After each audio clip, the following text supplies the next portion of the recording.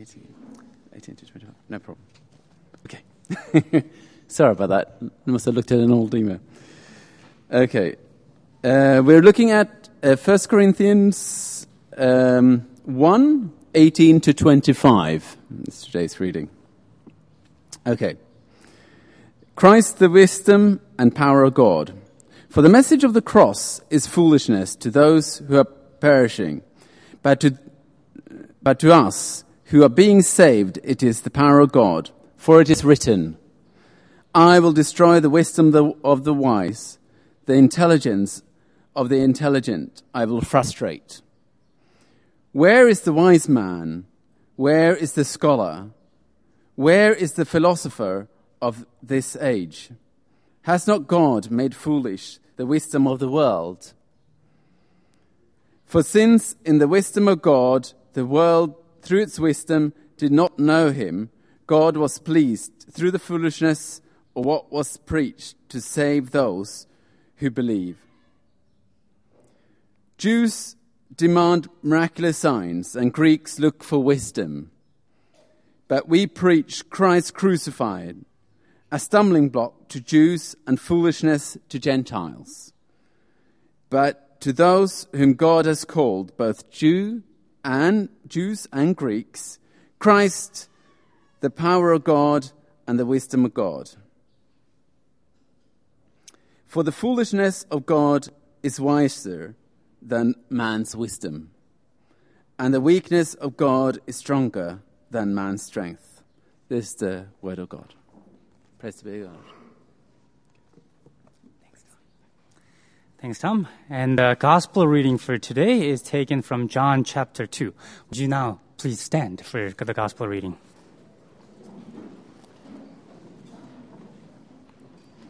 John chapter 2, 13 through 22.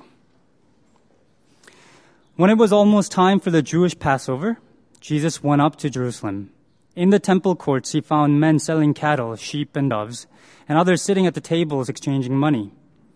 So he made a whip out of cords and drove all from the temple area, both sheep and cattle. He scattered coins of money changers and overturned their tables. To those who sold doves, he said, "Get these out of here. How dare you turn my Father's house into a market?" His disciples remembered that it is written, "Zeal for your house will consume me." When the Jews demanded of him, "What miraculous sign can you show us to prove your authority to do all this?" Jesus answered them, "Destroy this temple, and I will raise it again in 3 days." The Jews replied, "It has taken 46 years to build this temple, and you're going to raise it in 3 days?" But the temple he had spoken of was his body. After he was raised from the dead, his disciples recalled what he had said. Then they believed the scripture and the words that Jesus had spoken. This is the gospel of our Lord. Please sit down.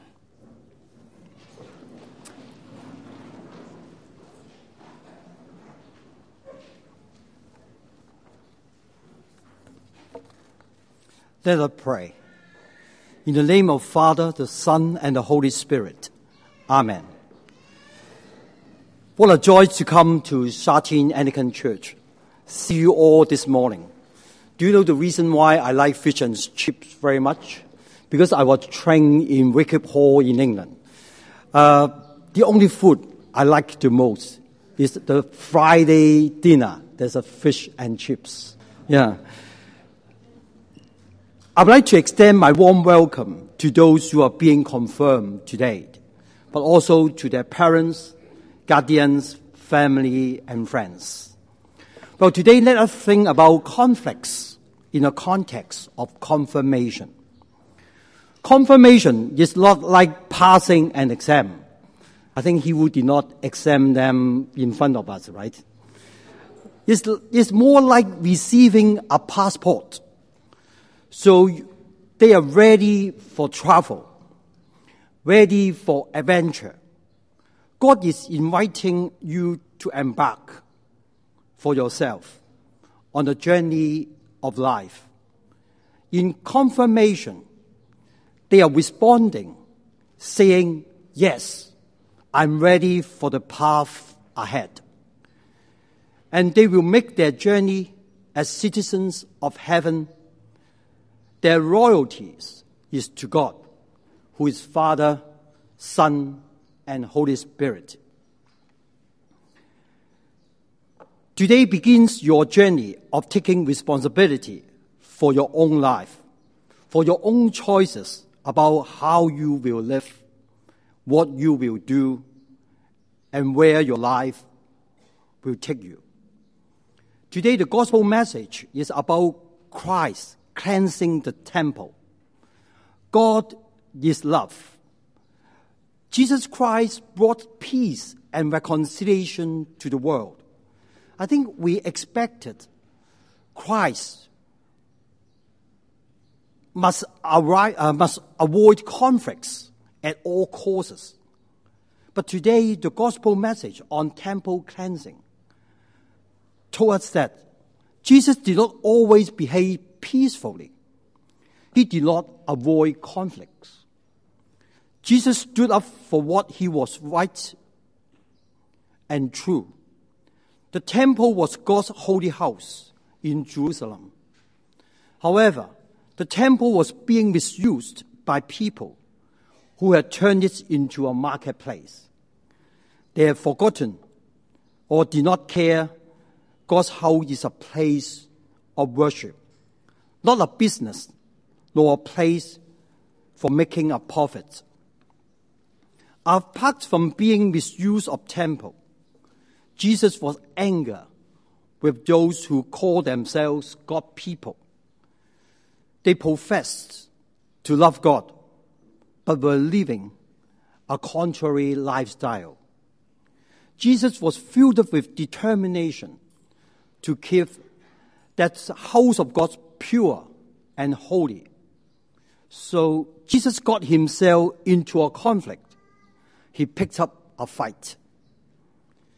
Being a matured Christian, a confirmed Christian, do we shy away from conflicts? Are we afraid to get angry because we think it is unloving? Conflicts are inevitable in our life if we want to stand up for what is right and what is true. The incidents of temple cleansing in a section of in a season of Lent offered a prediction that Jesus would sacrifice himself on the cross in the ultimate conflicts on sin. Our attitude toward the church is wrong if we see it as a place for personal context or business advantages, or see a church as a shopping center providing different religious activities to meet our own needs.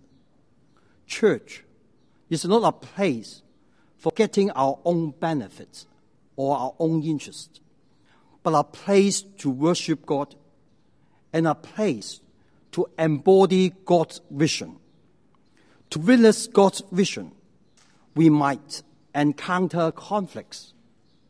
Today's message to you is don't be afraid.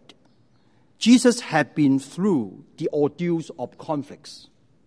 Tap into yearning that God has placed deep inside of you, a yearning to live in an authentic life, a meaningful life, a desire to be willed, to be connected. Dear confirmation candidates, my prayer for you today is that God's Spirit will give you the strength and the courage and the faith to do just that.